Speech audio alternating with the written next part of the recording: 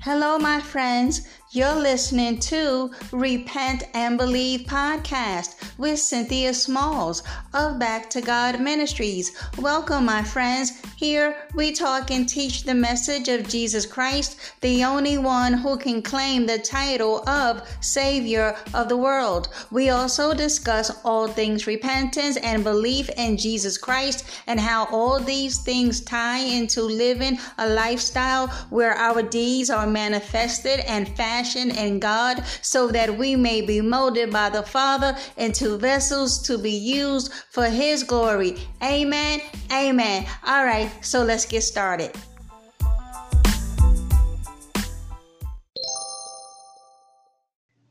Hey everyone, before we get started, I'd like to say thank you for tuning in. And if you enjoy my podcast, please share, download, leave me a message or comment. Thanks, guys. Hello, everyone. This is Cynthia Smalls with Back to God Ministries. How's everyone doing today? I pray that all is well in your lives, that you are walking by faith and not by sight. You, beloved, are to never give up on the Lord Jesus Christ. Amen. Amen. All right, my brothers and sisters, let us open up today's podcast with a prayer.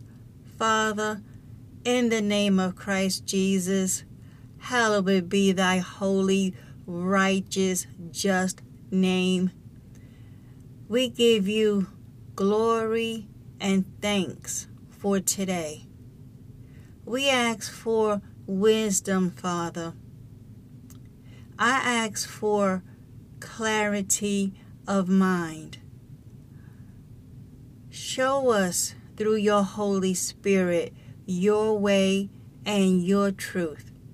Because, Father, as we will see from today's exhortation and lesson, that rejecting your one and only begotten Son, the Lord Jesus Christ, will cost us our souls.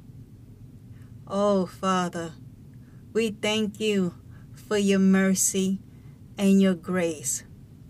Strengthen us as we enter through these last dark, evil days. Judgment is coming, and those who have named the name of Christ as their Lord, may we all depart from iniquity. Bless your holy name, Father. In Jesus' name I pray. Amen. Amen. All right, beloved, listen.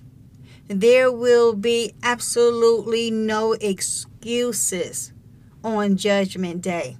On the day that the Lord Jesus Christ judges the inhabited world in righteousness, He will have no mercy and will throw those whose names are not found in His book of life in that lake of fire. Humanity, by and large, who love their sin more, rejects the only one that could have saved them. And His children are not getting away either. The Lord has said, I knew them in their mother's womb. I called them out, but they soon returned back to the vomit, right back in shackles again. They are slaves to sin when I have already set them free. They went back into bondage willingly. Willingly did they choose to disobey my very commands. Wayward children are disobedient, difficult, and obstinate. I don't want to judge them, but I will and will have no mercy in doing so, because they had my word, daughter, and they, in a decisive act, chose to disobey my very word that brought them out of bondage. Woe, woe, woe for the obstinate and rebellious ones. Woe, woe, woe. Thus saith the Lord. Amen. That's a word the Lord gave me, I believe, yesterday. This is so not the time to be playing around in sin, claiming, professing, confessing that Jesus is your Lord and Savior, and yet some of you who are actually born again have gone wayward. He ain't playing with us either. So listen, my brothers and sisters, my heart is heavy because many are being called out of their bodysuits, having served and worshiped a false god, and now they enter eternity as a Christ-rejecting idolater. They chose another god over the only true and living God that could have saved their souls from damnation and everlasting destruction. They chose the things in the world, the lust of the flesh, the lust of the eyes, and the pride of life. Oh, beloved, they chose the things in the world and served the God of this present evil, degenerate, debauched, debased world. Listen, if we choose to reject Jesus by default, we accept Satan. There is no middle ground. There is no use staying out of the way. There are only two kingdoms, the kingdom of God and the kingdom of darkness. And if you are in the kingdom of God, beloved, we are commanded to live holy, righteous, godly lives, because many keep believing the false doctrine of eternal security. Show me in the Bible that we can still disobey God and have our eternal destination, which is the kingdom of God, completely secured anyway. Because see, I'm not talking about, yes, Holy Spirit, I'm not talking about the precious promises that we have been given by the Lord Jesus Christ, that when we remain faithful until the end, He shall give us the promise of eternal life. But if you fall for the okie doke that you are saved and put a period for life, no matter how you live, you're gonna be in for a rude awakening, beloved. I'm here as a testifying witness of the Lord Jesus Christ's mercy and compassion. You cannot live a life of disobedience and still make it into the kingdom anyway. You're not secured. I know many don't want to hear nothing about conditions on salvation. It's a free gift. We can't lose it. Nothing we can do that will ever separate us from Jesus. Meanwhile, you're not obeying Jesus.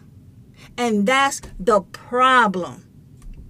Wayward children being obstinate, rebellious, and stiff-necked. Listen, okay? Salvation is the end of our faith. If we are walking in obedience, we are in a saved condition.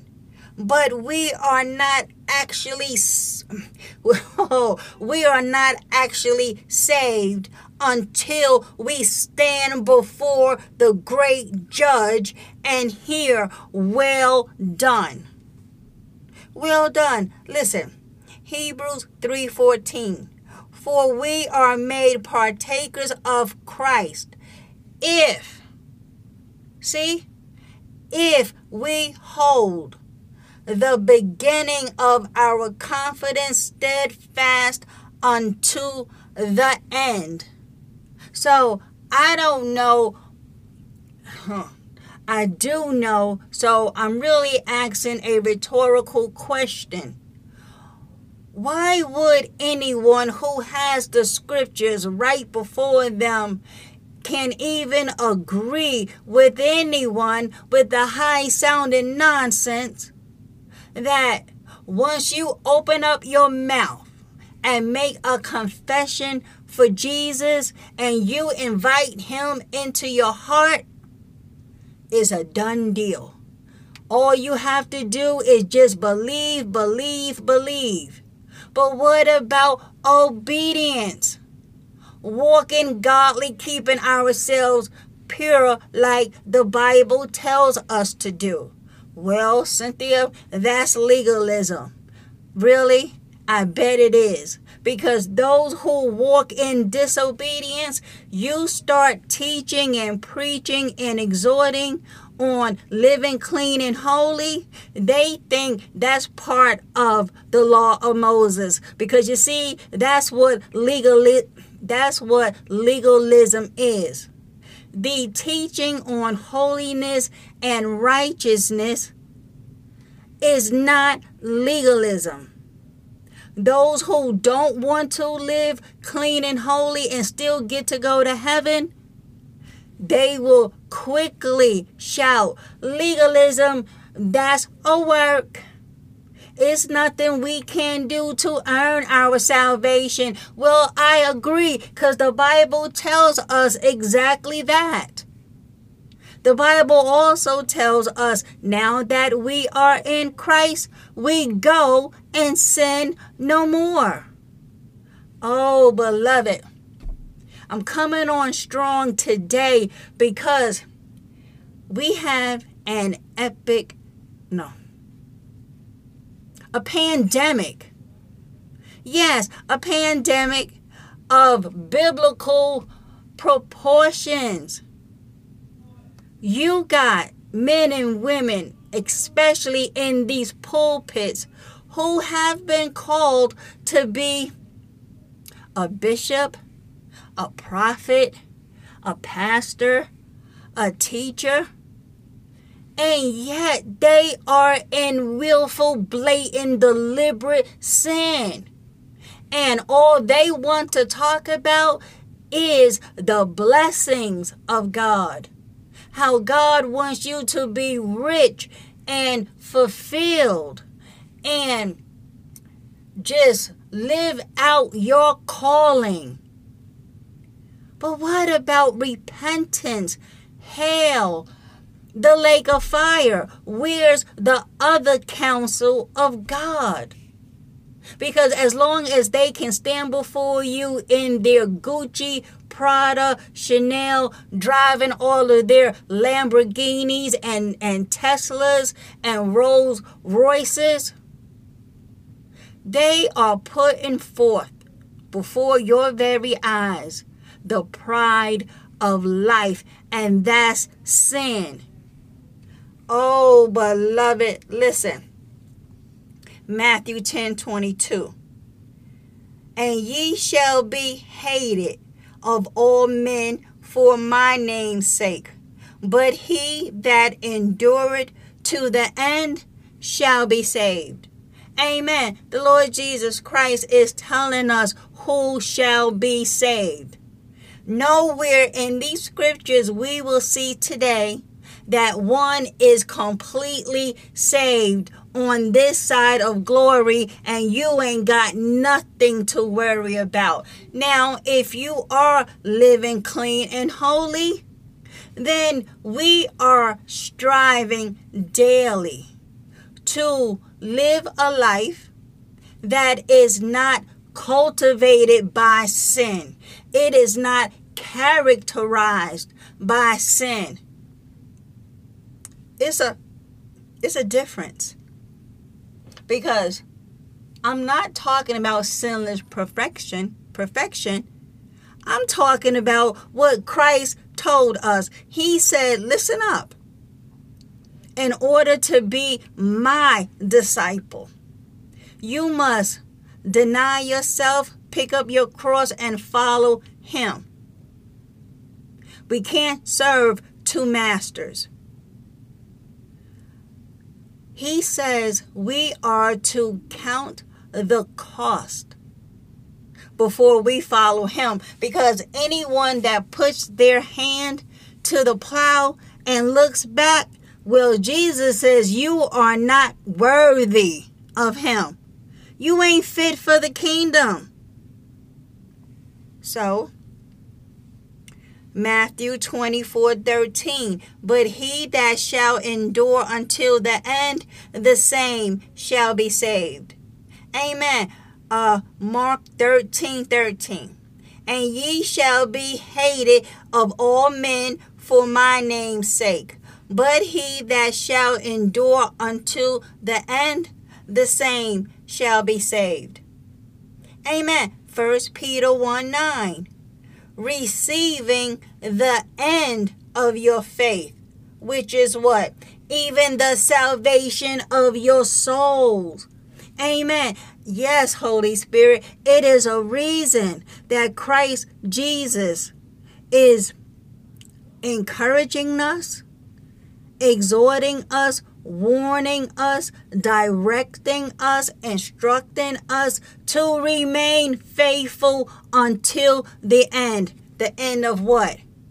Either when you draw your last breath or he returns. In either case, we will all stand before Jesus Christ to give an account whether you are a saint or a sinner. Oh, beloved, when we who follow Jesus stand before him, it won't be to give an account for sins, but how did we live this born again life? What did we do with the gifts, the callings, talents he has given us? Did we take what he freely gave us and give it to the world so that we can have the rising of our name as the bishop, the prophet? Beloved, all that we do for Christ will also be tried by fire. That's right, beloved. Our works will be tried by the fire. But listen, Christ Jesus, once you get to know the real Jesus Christ, he is loving kindness, compassionate. He is the friend you wish you always had. And not only that, but he is God, holy, righteous God, who willingly went to the cross and laid down his life for humanity, knowing that humanity will reject him. But he also did it for those who would not but say, yes, yes, Lord, I confess you right. I am a sinner and I need to be saved. He died for the sinful so that we don't face God's wrath. And going forward in Christ, we sin no more, living a life that is appreciative of our salvation. Jesus says, Lord Jesus says, come to me. Come to me. The invitation still stands. And for those who outright reject this invitation, woe. Woe to you, because judgment is coming. Listen to what the Lord Jesus says over here in Matthew 11. Because again, don't forget what we're talking about today. We are talking about, let me pull up the title, Rejecting Jesus Will Cost You Your Very Soul. And he is pronouncing judgment over here in Matthew 11, starting in verse 20. On the unrepenting cities. Listen. Then he began to denounce the people in the cities in which most of his miracles were done, because they did not repent and change their hearts and lives. Woe! Judgment is coming to you, Chorazin. Woe to you, Bethsaida. For if the miracles done in you had been done in Tyre and Sidon, cities of the Gentiles, they would have repented long ago in sackcloth and ashes. Their hearts would have been changed, and they would have expressed sorrow for their sin and rebellion against God. Nevertheless, I say to you, it will be more tolerable for the pagan cities of Tyre and Sidon on the day of judgment than for you. Oh, beloved, this is telling us there will be different degrees of punishment. Oh, beloved. Listen, verse 23, Matthew 11. And you, Capernaum, are you to be exalted to heaven for your apathy and unresponsiveness? You will descend to Hades, the realm of the dead. For if the miracles done in you had been done in Sodom, and beloved, we all know from the scriptures just how wicked, evil, and vile Sodom and Gomorrah were. So, he's saying, for if the miracles, who he talking about? Capernaum. For if the miracles done in you had been done in Sodom, it would have remained until this day. But I say to you, it will be more tolerable for the land of Sodom on the day of judgment than for you. Oh, beloved. This is what makes verse 25 just so wonderful. Because Christ understands, right? Especially when he walked the earth, about the religious ones, the Pharisees, Sadducees, scribes, and elders. Although the nation of Israel had the covenant, those 613 laws of Moses, well, guess what? These religious, hypocritical ones heaped upon the people even more burdens, even more commandments that didn't come from God. It was their traditions and commandments that were so burdensome because they equated their man-made doctrines and traditions to be on the same level as the Word of God, therefore making the Word of God of none effect. And so Christ Jesus, down here in verse 25, Matthew 11, at that time Jesus said, I praise you, Father, Lord of heaven and earth. I openly and joyfully acknowledge your great wisdom. Amen. That you have hidden these things, these spiritual truths from the wise and intelligent, and revealed them to infants, to new believers, to those seeking God's will and purpose. Yes, Father, for this way was well-pleasing in your sight.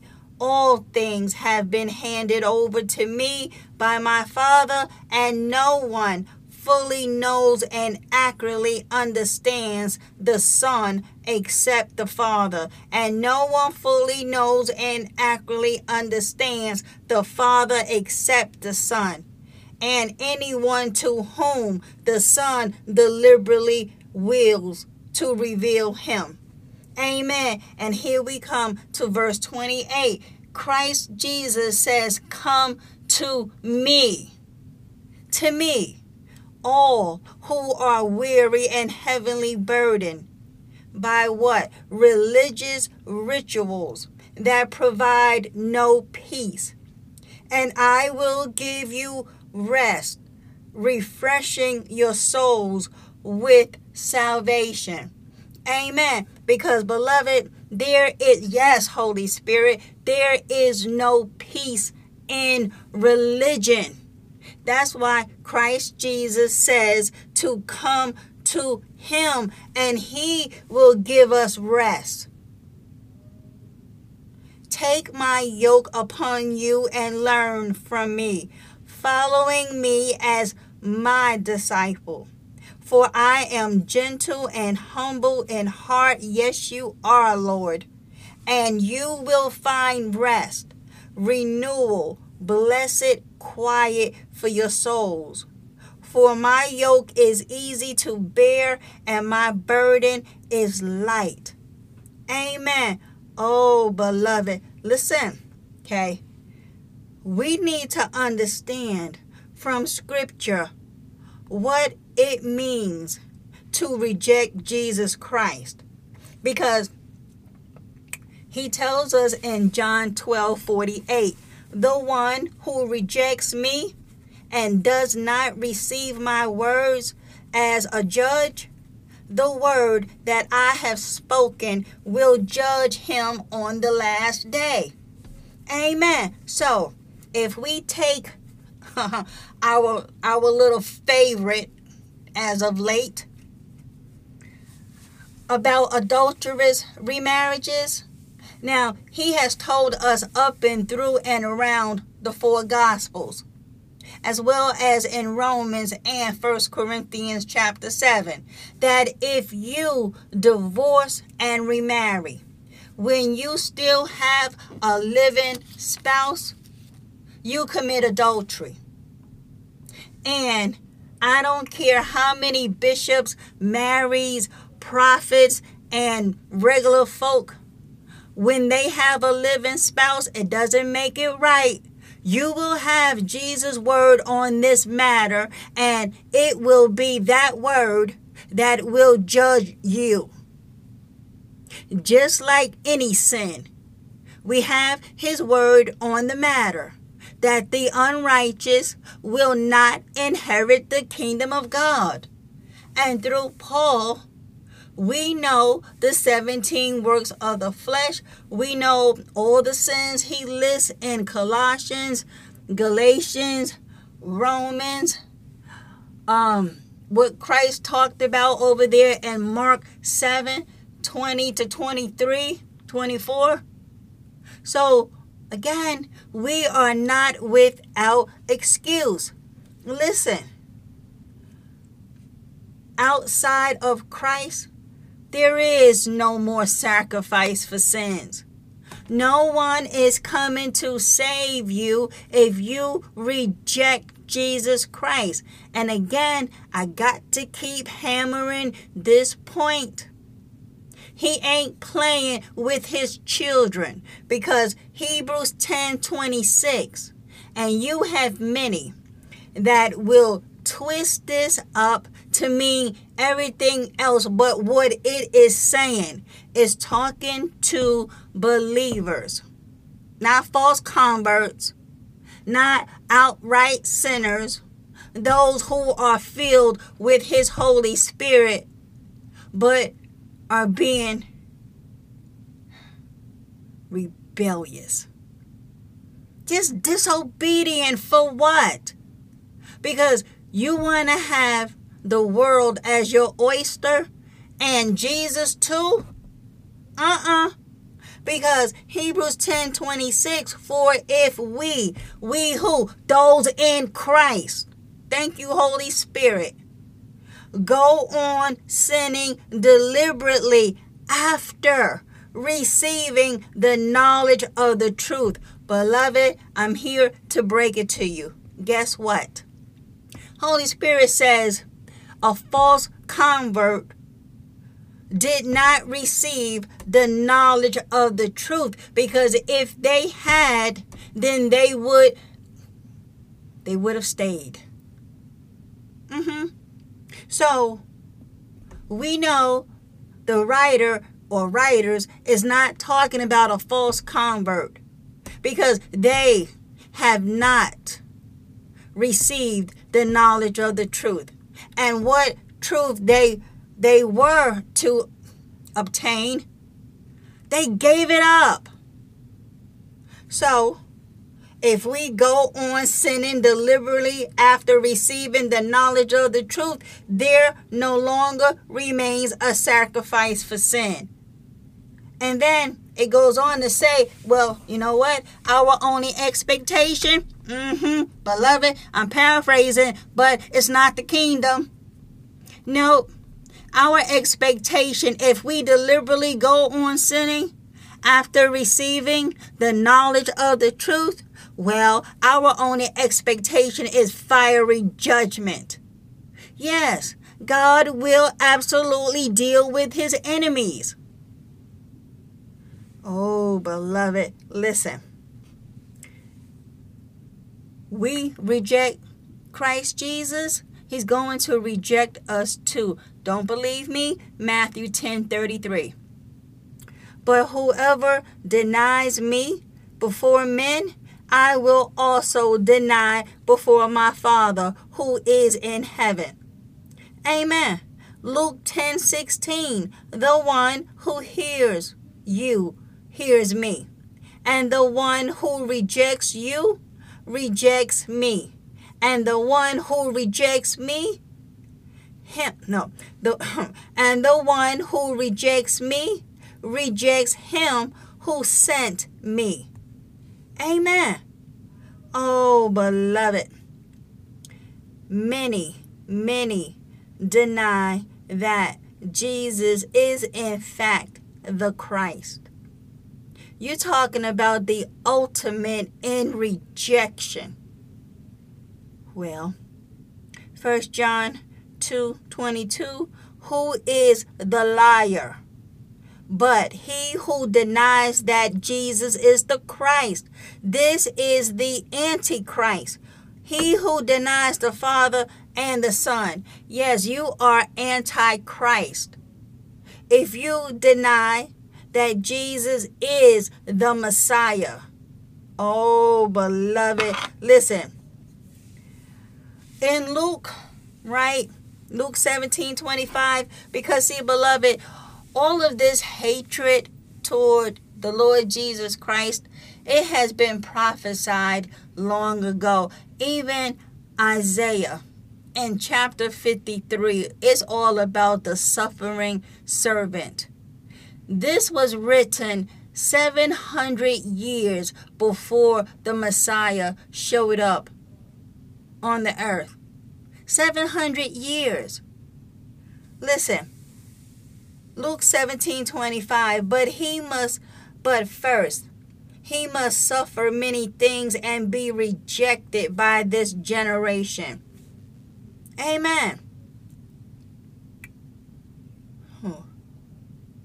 See, Isaiah 53:5. He was despised and rejected by men, a man of sorrows and acquainted with grief. As one from whom men hid their faces, he was despised, and we esteemed him not. Amen. Oh, beloved. We cannot believe every spirit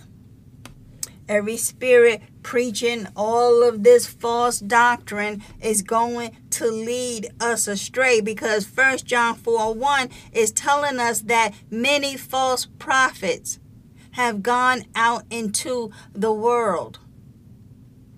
Oh. And you see, I'm looking at 2 Peter 3:9. You talk about the compassion of the suffering servant. The Lord is not slow to fulfill his promise, as some count slowness, but is patient toward you, not wishing that any should perish, but that all should reach repentance. Oh, beloved.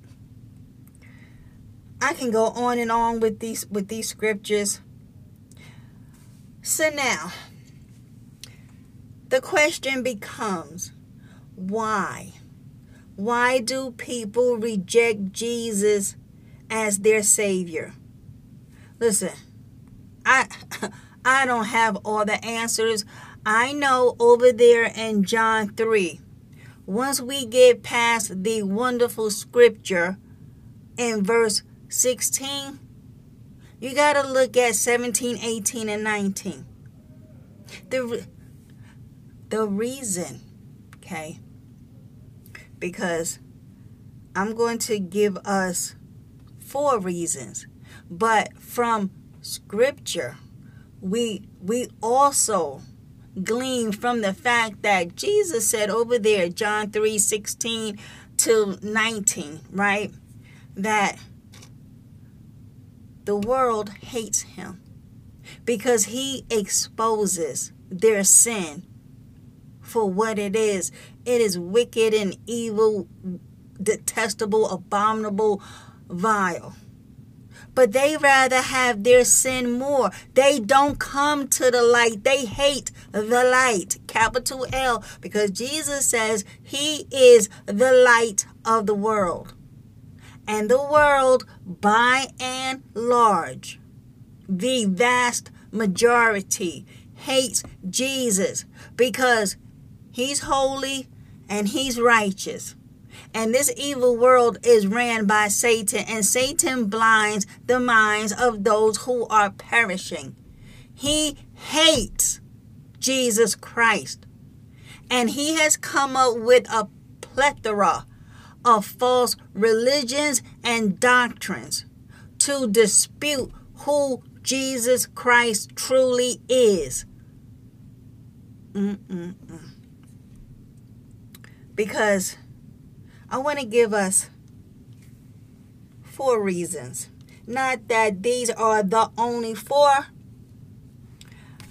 The decision to accept or reject Lord Jesus as Savior is the ultimate life decision. I just heard in my hearing today someone rejecting Jesus. Yeah, I think it's time to put this person away again. Anywho, so as we know, there are perhaps as many different reasons for rejecting Christ as there are people who reject him. So these 4 following reasons serve as general categories, right? Number one, some people do not think they even need a savior. These people consider themselves to be good, basically good people, and do not realize that they, like all people, are sinners who cannot come to God on their own terms. But Lord Jesus said, I am the way, the truth, and the life. No one comes to the Father except through me. Amen. John 14:6.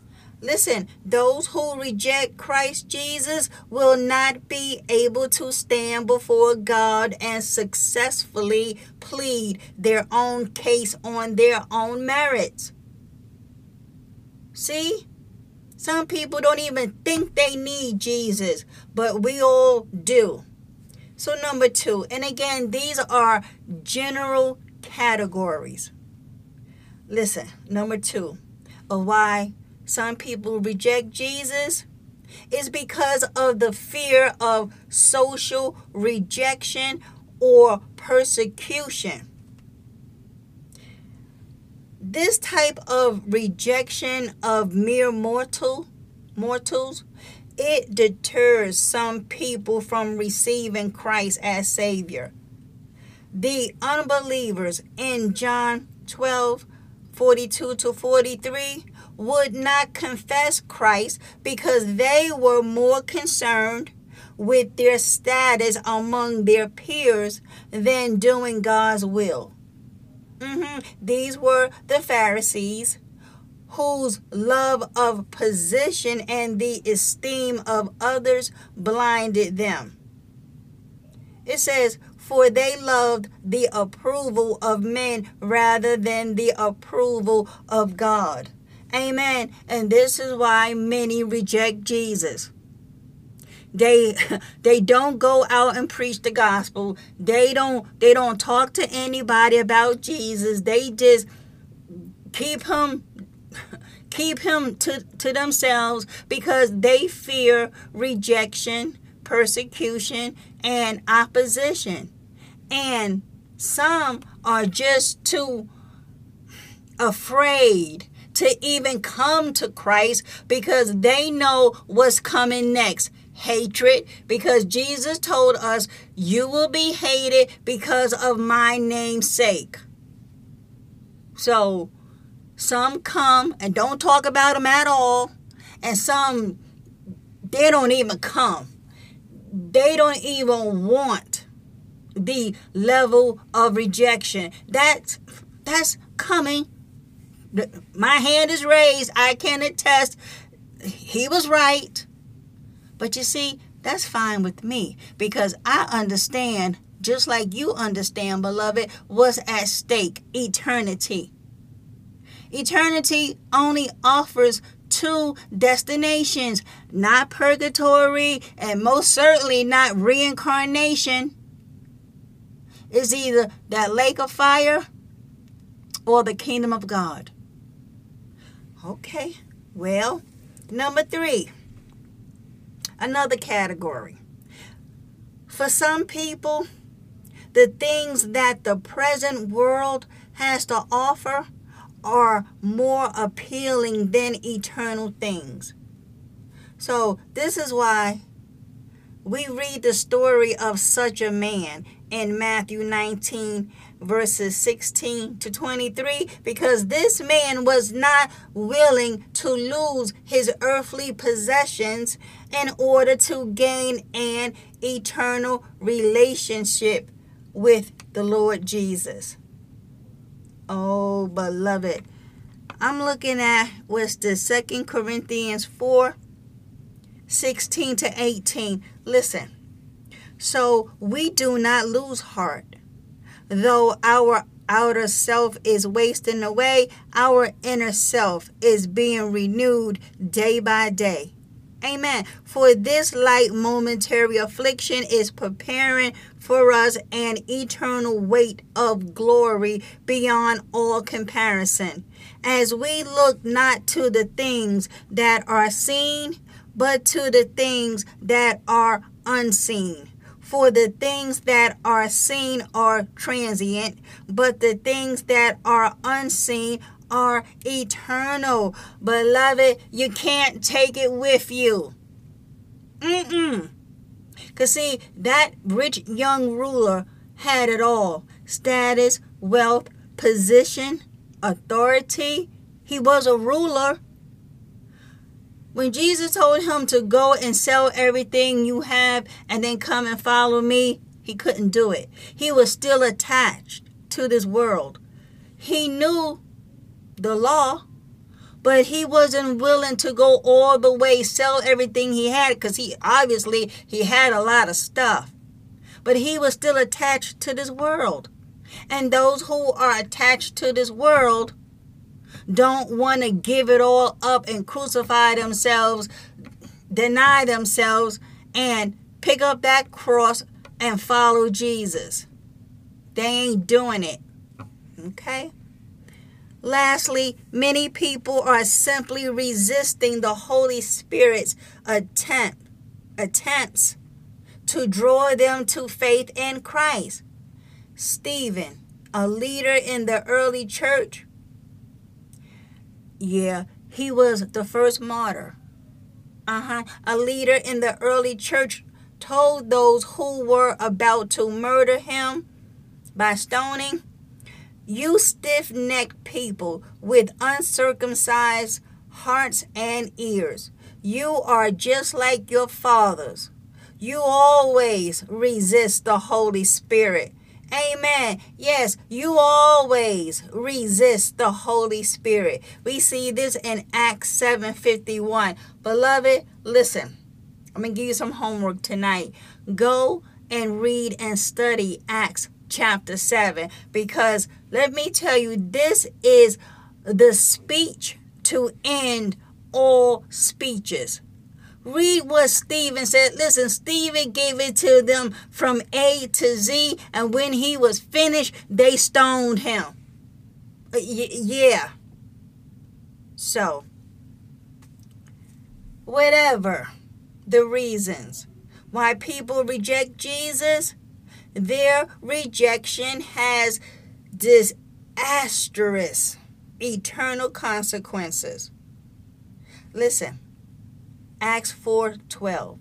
There is no other name under heaven given to men by which we must be saved than the name of Jesus.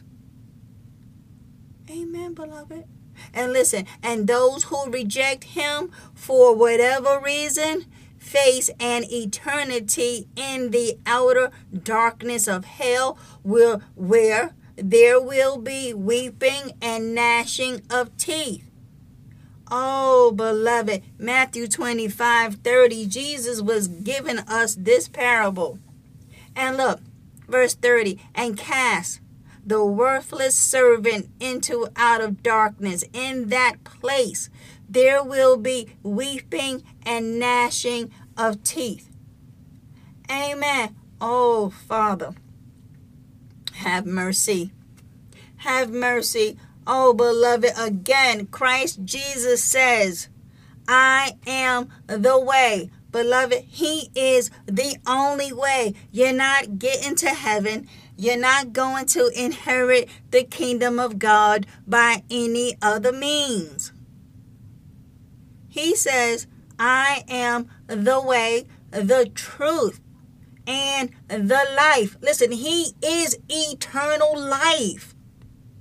"No one comes to the Father except through me." Again, John 14:6.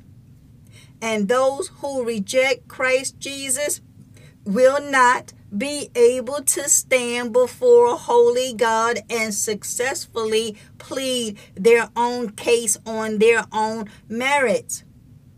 It is foolish. That's right, I said it. It is foolish to reject Lord Jesus. It is foolish to reject holy God, the creator of the heavens and the earth and all that dwells therein. It is foolish to think that as human beings, we can, in fact, live this life of sin with no consequence. It is foolish to even think that there will be no accountability whatsoever for wicked, malicious, debased, rebellious, neglectful, faithless, sinful, debauched, lustful, egregious, nasty, vile, horrendous, appalling, outrageous, scandalous behavior. For anyone who thinks so is deceived. So, let us turn a corner and find out what the Bible says about fools. Oh, Proverbs tells us that a fool says in his heart, there is no God.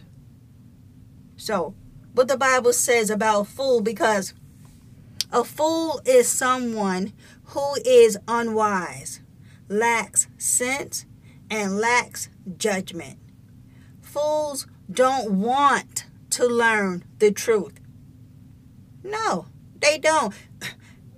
These are they that laugh at the truth.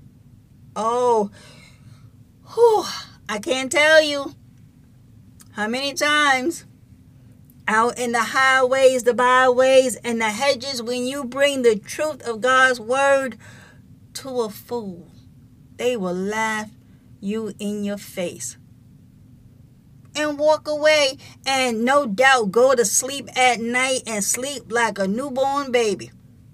Well, no, not a newborn baby, because they up all night, but like a baby that has been fed, dried, and put to bed.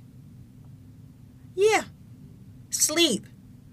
So, these are they that laugh at the truth and turn their eyes away from the truth.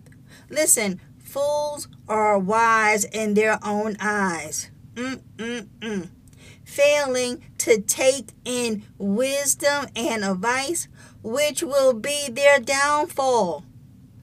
These are they who suppress the truth by their unrighteousness. Oh, beloved, listen, if you thought that was bad, but they have wickedness in their hearts. They are lazy, proud, they slander others, and live and repeat foolishness. Listen, living in sin is fun for a fool.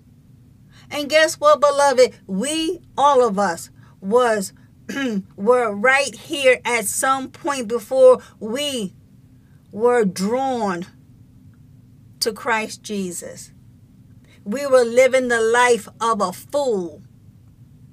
Yes, living in sin is fun for a fool.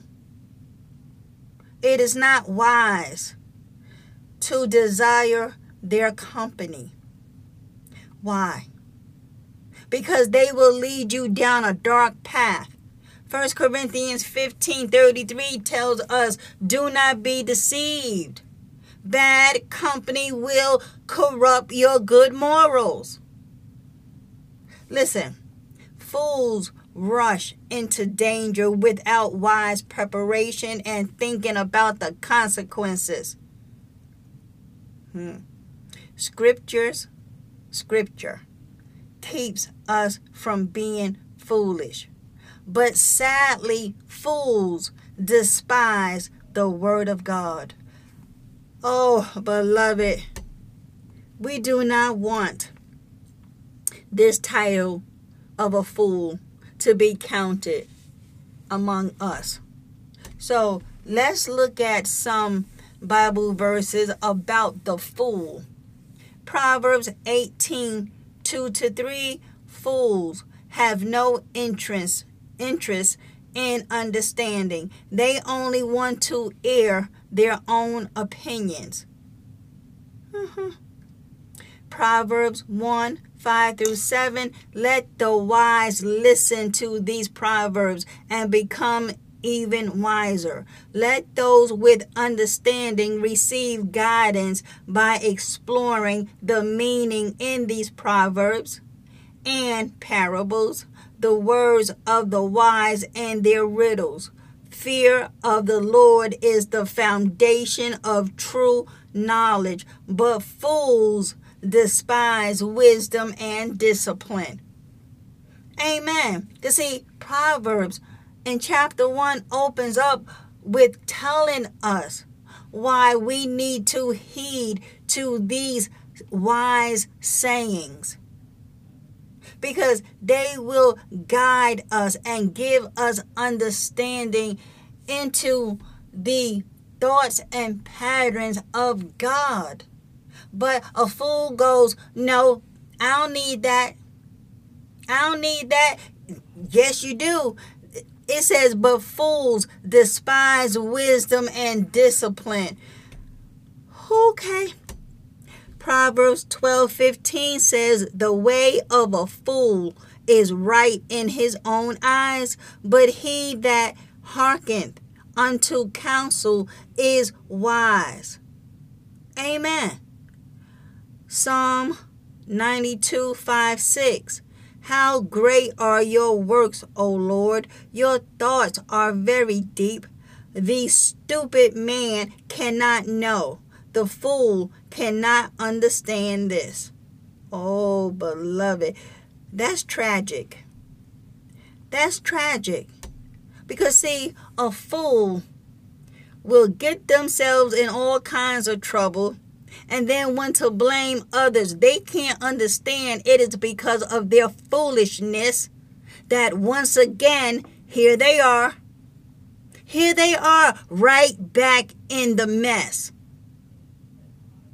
Psalm 107:17, some became fools through their rebellious ways and suffered affliction because of their iniquities. Amen. See? It's not everybody else. It's you playing the fool. Well, you don't understand what so-and-so did to me. Okay, so then why are you still messing with that individual if you already know this person means nothing but trouble for you? Because, see, beloved, I had to learn that the hard way. Leave foolish people alone. Oh, Holy Spirit, help us. Help us. Help me. Glory be to God. So, Proverbs 1:22, fools, how long will you love being ignorant? How long will you make fun of wisdom? How long will you hate knowledge? Yeah. Still waiting for the answer. Oh, beloved, it's like 60 of these. Because Proverbs talks about the mouth of a fool.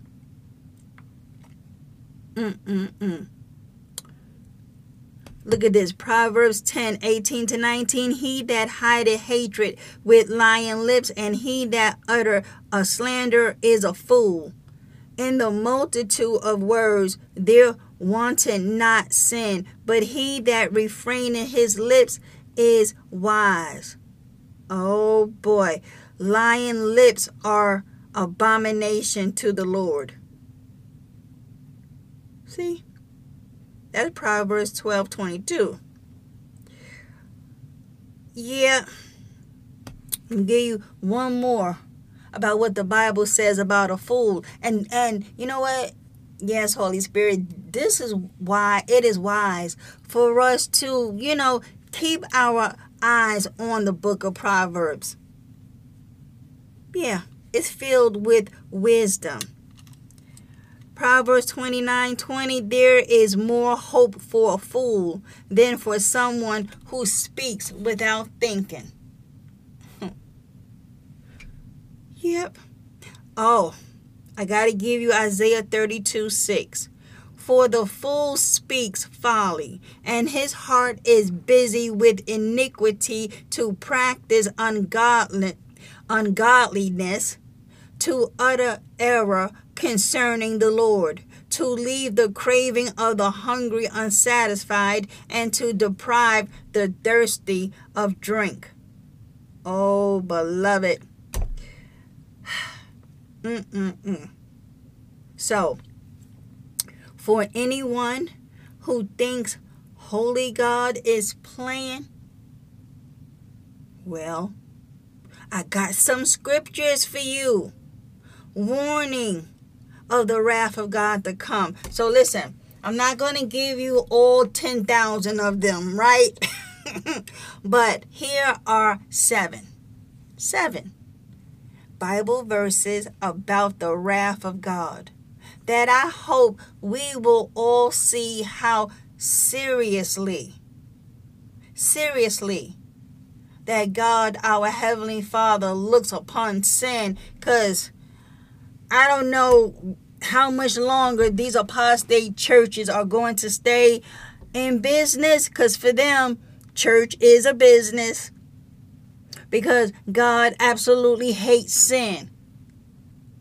And He hates the wicked. Yeah, I know.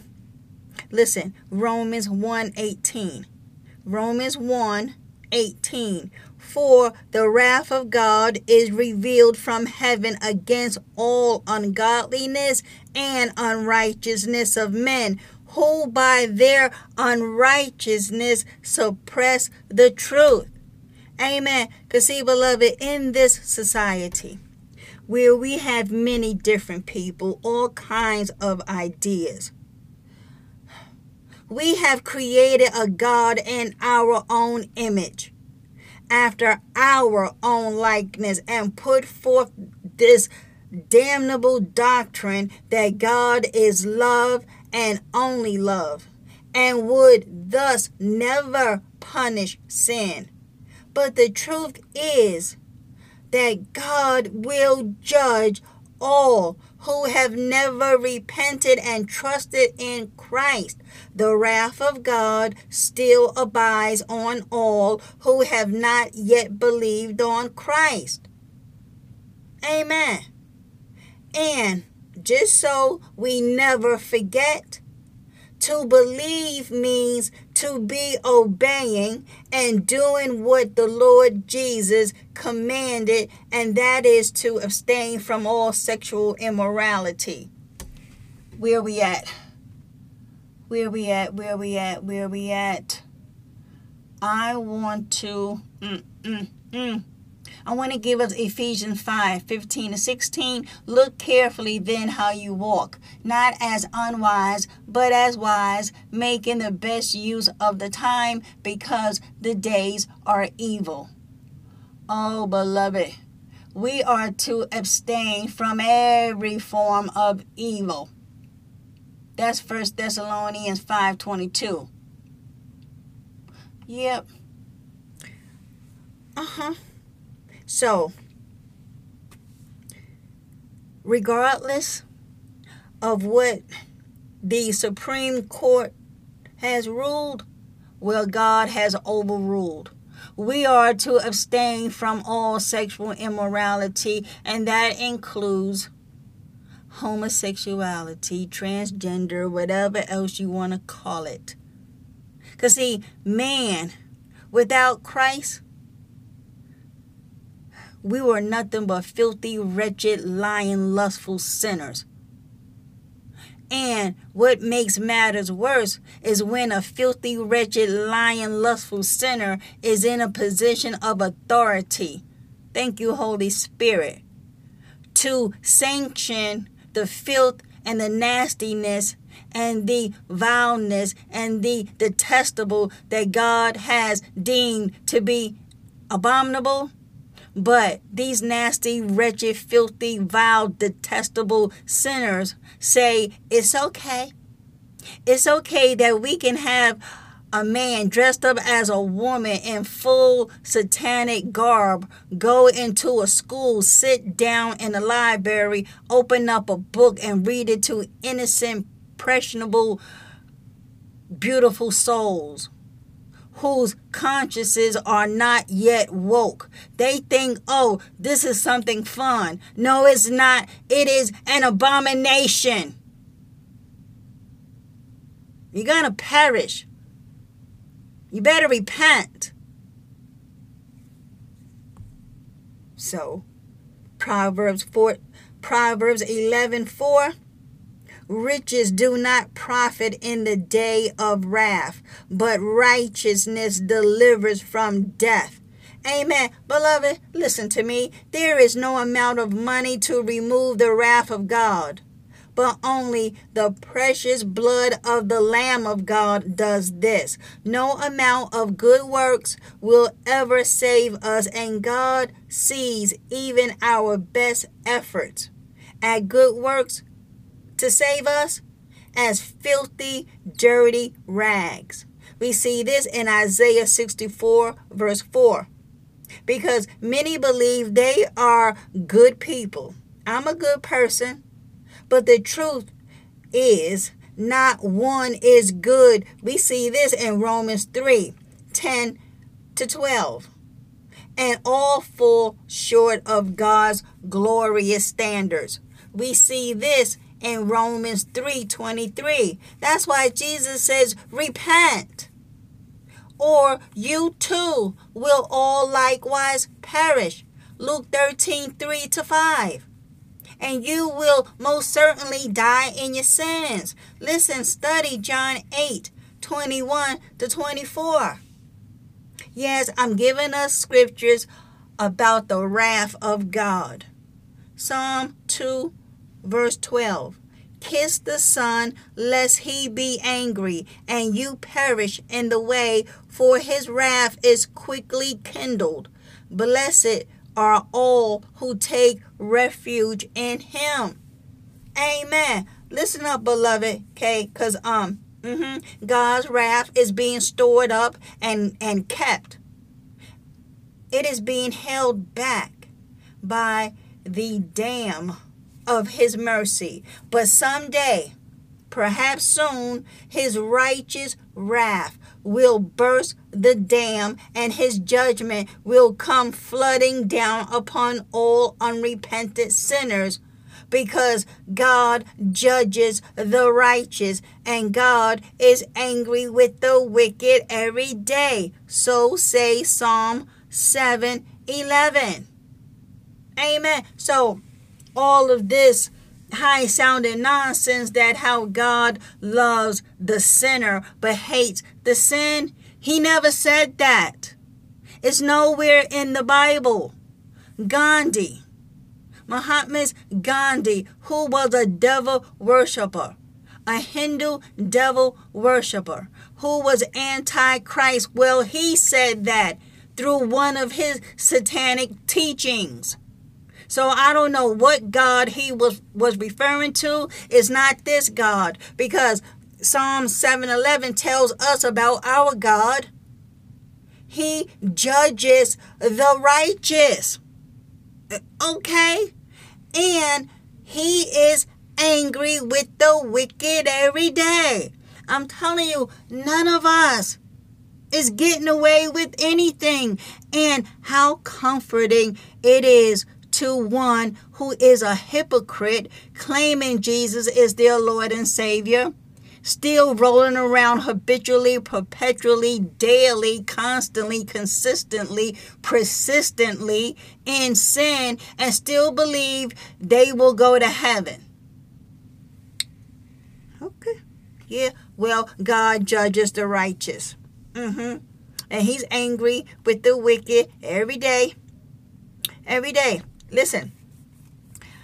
Oh, how on point now is Ephesians 5:6. Let no one deceive you with empty words. For because of these things, the wrath of God comes upon the sons of disobedience. Amen. Beloved, I cannot tell you about how there is no shortage of feel-good preachers out here today, and they are deceiving many with empty words. And these empty words are their messages. Like what? There is no hell. There is no wrath. God accepts all sin and condones human behavior. But beloved, they are deceiving themselves and deceiving many others. Yes, they are. The wrath of God will be more fierce on those who teach such lies and omit from their pulpit messages like what? The need for repentance, the necessity of forgiveness, the cross, living a holy life and obeying God. See, they ain't talking about that. They only want to talk about blessings, houses, cars, and lands, a new man, a new spouse. Eat, drink, and be merry, for tomorrow we die. Oh, beloved, be not deceived. Romans 2:5. But because of your hard and impotent heart, you are storing up wrath for yourself on the day of wrath, when God's righteous judgment will be revealed. Oh, beloved, he is storing up his wrath for the day of wrath. And that day is coming as surely as the sun rises tomorrow. And when that day comes, it will be too late to beg for mercy. For each man and woman will be judged according to their works. And that culminates in the fierce wrath of God with unending torment. Revelation 20:12-15. Let's read it. We haven't read it together in a while. Let's read it. I want to start at verse 10. Revelation 20, and the devil that deceived them was cast into the lake of fire and brimstone, where the beast and the false prophet are, and shall be tormented day and night forever and ever. And I saw a great white throne, and him that sat on it, from whose face the earth and the heaven fled away, and there was found no place for them. Verse 12, and I saw the dead, small and great, stand before God, and the books were opened. And another book was opened, which is the book of life. And the dead were judged out of those things which were written in the books, according to their works. And the sea gave up the dead which were in it, and death and hell delivered up the dead which were in them, and they were judged, every man according to their works. Verse 14, and death and hell were cast into the lake of fire. This is the second death. And whosoever was not found written in the book of life was cast into the lake of fire. Amen. Listen, okay. Jeremiah 17:9-10. The heart is deceitful above all things and desperately wicked. Who can know it? I, the Lord, search the heart. I try the reins, even to give every man according to his ways and according to the fruit of his doings. Amen. So tell me again how God is not going to judge the world in righteousness according to your ways and the fruits of, what it says here, and according to the fruit of your doings.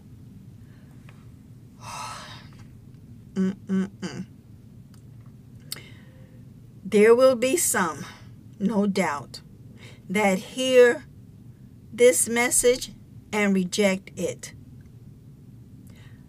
But they will never forget this warning. They're going to regret it forever. I pray it's not you, beloved. Because listen, This lake of fire is nothing to play with. Revelation 14:10 through 11.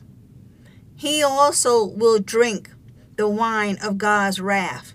Because you see, to keep this in context, up there in verse 9, this is about when the Antichrist rises to power and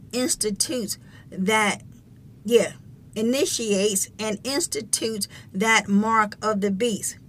And this, I believe, is the third angel, is telling the church who will still be on the earth to not take the mark of the beast. Who do you think the angel is talking to? Well, Cynthia, he's talking to those tribulation saints. No, he's not. That's Hollywood.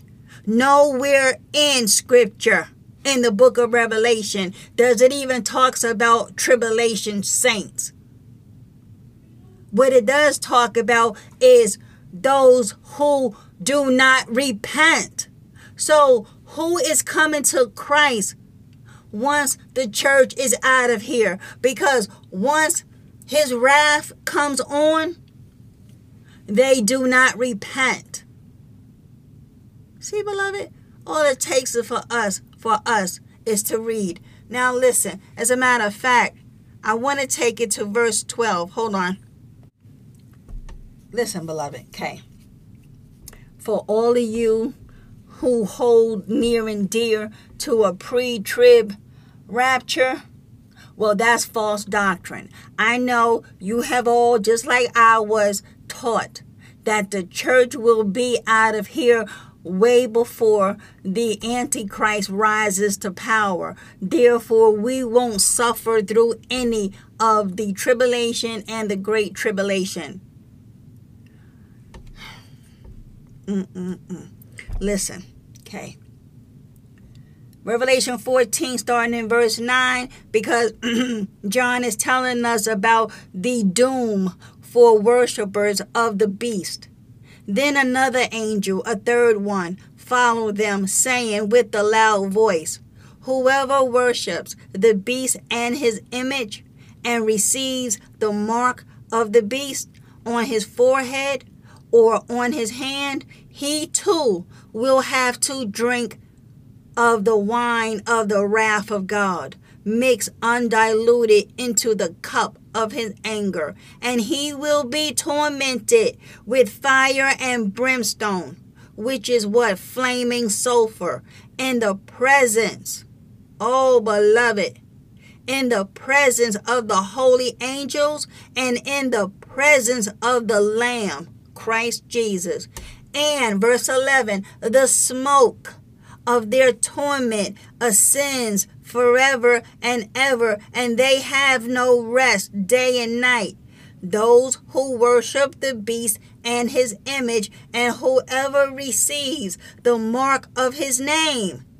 Amen. But look at verse 12. So verse 12 puts the kibosh on the whole false doctrine that the church will be raptured out of here. I'm not saying there is no rapture. I'm saying that when the mark of the beast is instituted, wherever that falls in the timeline, well, we will still be here. Verse 12 is telling us we will still be here with these encouraging words. Listen, here is encouragement. Now, don't forget, the angel is telling us, do not take the mark of the beast. Because if we do, we too will incur God's wrath. We will be thrown in that lake of fire where the smoke of our torment will rise day and night, and there will be no relief. So here we are, verse 12. Here is encouragement for the steadfast and endurance of the saints. Well, Cynthia, that's tribulation saints. No, it is not. If it was for tribulation saints, it would say, well, for those who've come to Christ Jesus during this time. Beloved, we cannot make the word of God say what we want it to say. That's eisegesing the scriptures. You are making it be what you believe it should say, putting in your personal observations, feelings, and emotions. Listen to what it says. Here is encouragement for the steadfast endurance of the saints, God's people, those who habitually keeps God's commandments and their faith in Jesus. Amen. So, that's all I'm going to say about that. Because, beloved, listen and listen up. God's wrath is just as real as his mercy, love, and forgiveness is. But the wrath of God has been placed on his Son for all who have repented, turned away from and forsaken their sins, and then trusted in Christ. Listen, anyone that trusts in their own goodness will drink from the cup of the wrath of God, full strength. And what a tragedy, because they could have trusted in Christ and had that wrath removed off from them. Oh, beloved, this is sad. This is sad. And sadly, most will not come to Christ Jesus, enduring until the end. When he said that, what enduring will we be enduring until the end? This tribulation. Oh, beloved, listen, all you got to do is be a student of the Word of God, so that we are not deceived. Listen, in closing, Christ Jesus gives all of us two choices. There are only saints and ain'ts. Those who, listen, those who haven't made a decision really have made a decision to reject Christ. For those on the fence must understand that the fence, along with all unbelievers, will be cast into the lake of fire. Study Revelation 21 verse 8. As a matter of fact, let us go to it. Because see, some of y'all think God is playing. I now understand he's not. Oh, he's not. Listen. We got to start it from verse. I said, sometimes my phone, I want to smack it. I want to start it at verse 7. Okay. And take it to verse 8.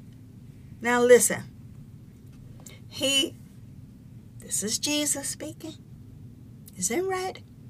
He who overcomes the world by adhering faithfully to Christ Jesus as Lord and Savior will inherit these things, and I will be his God, and he will be my son. But as for the cowards and unbelieving and abominable, those who are devoid of character and personal integrity and practice or tolerate immorality, and murderers and sorcerers, with intoxicating drugs, and idolaters and occultists who practice and teach false religions, and all the liars who knowingly deceive and twist truth, well, their part will be in the lake that blazes with fire and brimstone, which is the second death. Amen. We heard that over here in Revelation 20, verse 14. This lake of fire is the second death. Oh, beloved, we all better wake ourselves right on up. If we choose to reject Jesus, we will lose our souls. We will completely lose our souls. Because we see in Romans 5:9 a final warning comes from Paul, where he wrote, since therefore, Okay. We have now been justified by his blood. Much more shall we be saved by him from the wrath of God. Amen. We are to choose life in Christ or separation from God for all time, when the time for repentance and grace and mercy and love will be long gone. Beloved, are you ready to meet the King of Glory? Are you truly ready to meet the living God, our resurrected King? Are you ready? Because, beloved, we better be ready. Oh, we better be ready. Oh, Father, Christ Jesus says, come. Come. By your grace and your patience, your long suffering, you have given humanity more than enough time to come to their senses as they ought to and stop sinning. The invitation in Matthew 11:28, Jesus says, come to me, all who are weary and heavy laden, and I will give you rest. He will give us eternal life, rest from all of this religious dogma. John 6:44, no one can come to me unless the Father who sent me draws him, and I will raise him up on the last day. Amen. And yes, Holy Spirit, many hear the wooing and drawing of you, Father, but they resist it. They don't come. We are to come immediately. I know for me, my hand is raised. I dragged my feet. I dragged my feet. And many don't even come at all. At all. So we know from John 6:65, Jesus is saying, for this reason I have said to you that no one can come to me unless it has been granted him from the Father. Amen. Lord Jesus also says in John 6:37, all that the Father gives me will come to me, and the one who comes to me I will certainly not cast out. Amen. So, Father, it's not like the invitation has not been given. The problem comes is when people reject the only one that could save them. Father, if we come over to the book of John, chapter 3, because the Christ tells us, he tells us all about why people reject him. John 3. Once we get past our loving verse 16, for God so greatly loved and dearly prized the world, that he even gave his one and only begotten Son, so that whoever believes and trusts in him as Savior shall not perish, but have eternal life. For God did not send the Son into the world to judge and condemn the world, that is, to initiate the final judgment of the world, but that the world might be saved through him. Whoever believes, verse 18, and here, Father, many just want to stop at verse 16. Whoever, verse 18, John 3, believes and has decided to trust in him as personal Savior and Lord is not judged. For this one, hallelujah, there is no judgment, no rejection, no condemnation, but the one who does not believe and has decided to reject him as personal Savior and Lord is judged already. That one has been convicted and sentenced. Why? Not because the invitation wasn't given. It is because he has not believed and trusted in the name of the one and only begotten Son of God, the one who is truly unique, the only one of his kind, the only one, Father, who was born of a virgin, your Son, the one who alone can save him. Well, verse 19 tells us the judgment of the one who rejects your one and only begotten Son. This is the judgment. That is the cause for indictment, the test by which people are judged. The basis for the sentence is this: the light, capital L, has come into the world, and people loved the darkness rather than the light, for their deeds were evil. For every wrongdoer hates the light. Verse 20, Father, I'm so glad verse 20 is here. It's telling us that sinners who reject Jesus hates him, as if he did something to them. Let's find out, Father, why they hate Jesus so much.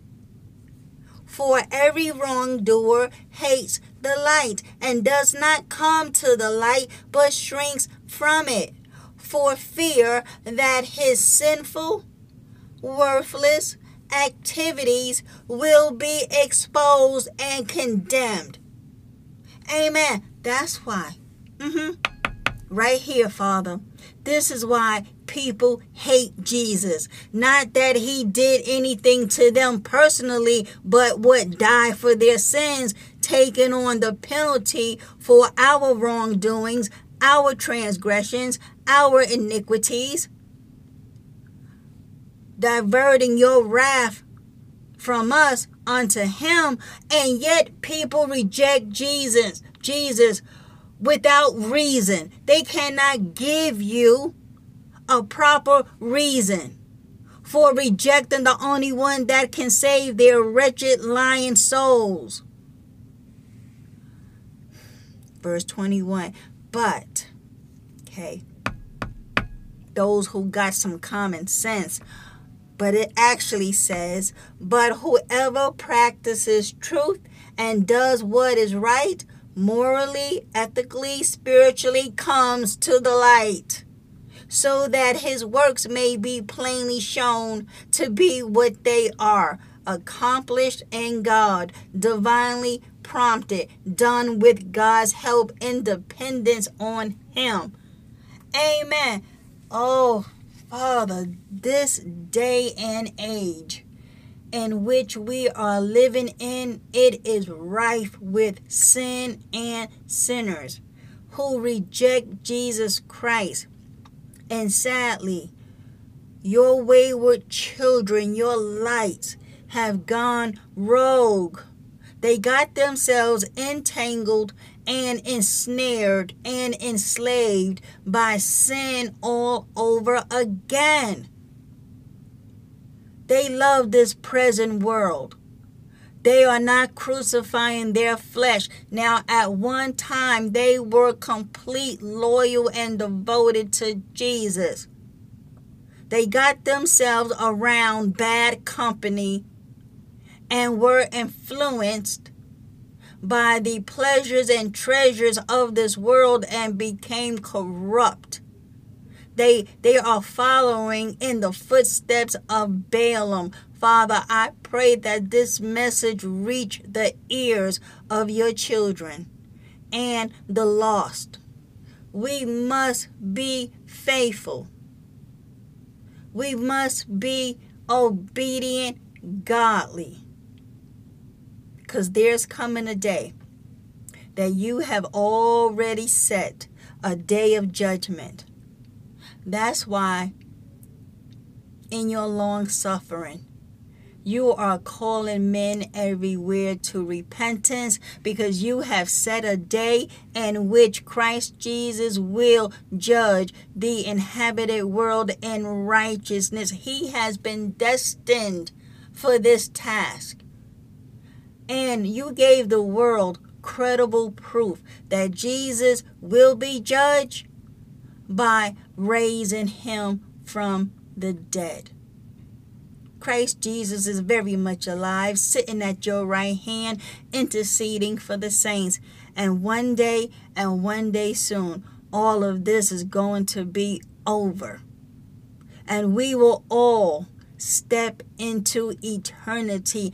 Time as we know it will be no more. Christ Jesus will be the King and ruler of the earth. And you will create a new earth, a new heavens. Oh, Father, we look forward to that day. But we must get past the horror and the terror that your wrath is. May we remain faithful to the end, so that the end of our steadfast faith is salvation. Then we will be all the way saved, glorified. Oh, Father, thank you for your mercy and your teachings. In Jesus' mighty name I pray. Amen. Amen. Glory be to God. I love you, beloved. Please stop the foolishness. Get on board quickly. Quickly. Get on board. Time is running out. Christ Jesus is on his way back. This is not a game. It's not funny. It's not cute to be thrown in that lake of fire. Repent and believe. Stop sinning and turn back to God. Lord willing, I love you, beloved. Until next time, I shall be speaking to you all soon. Bless the Lord.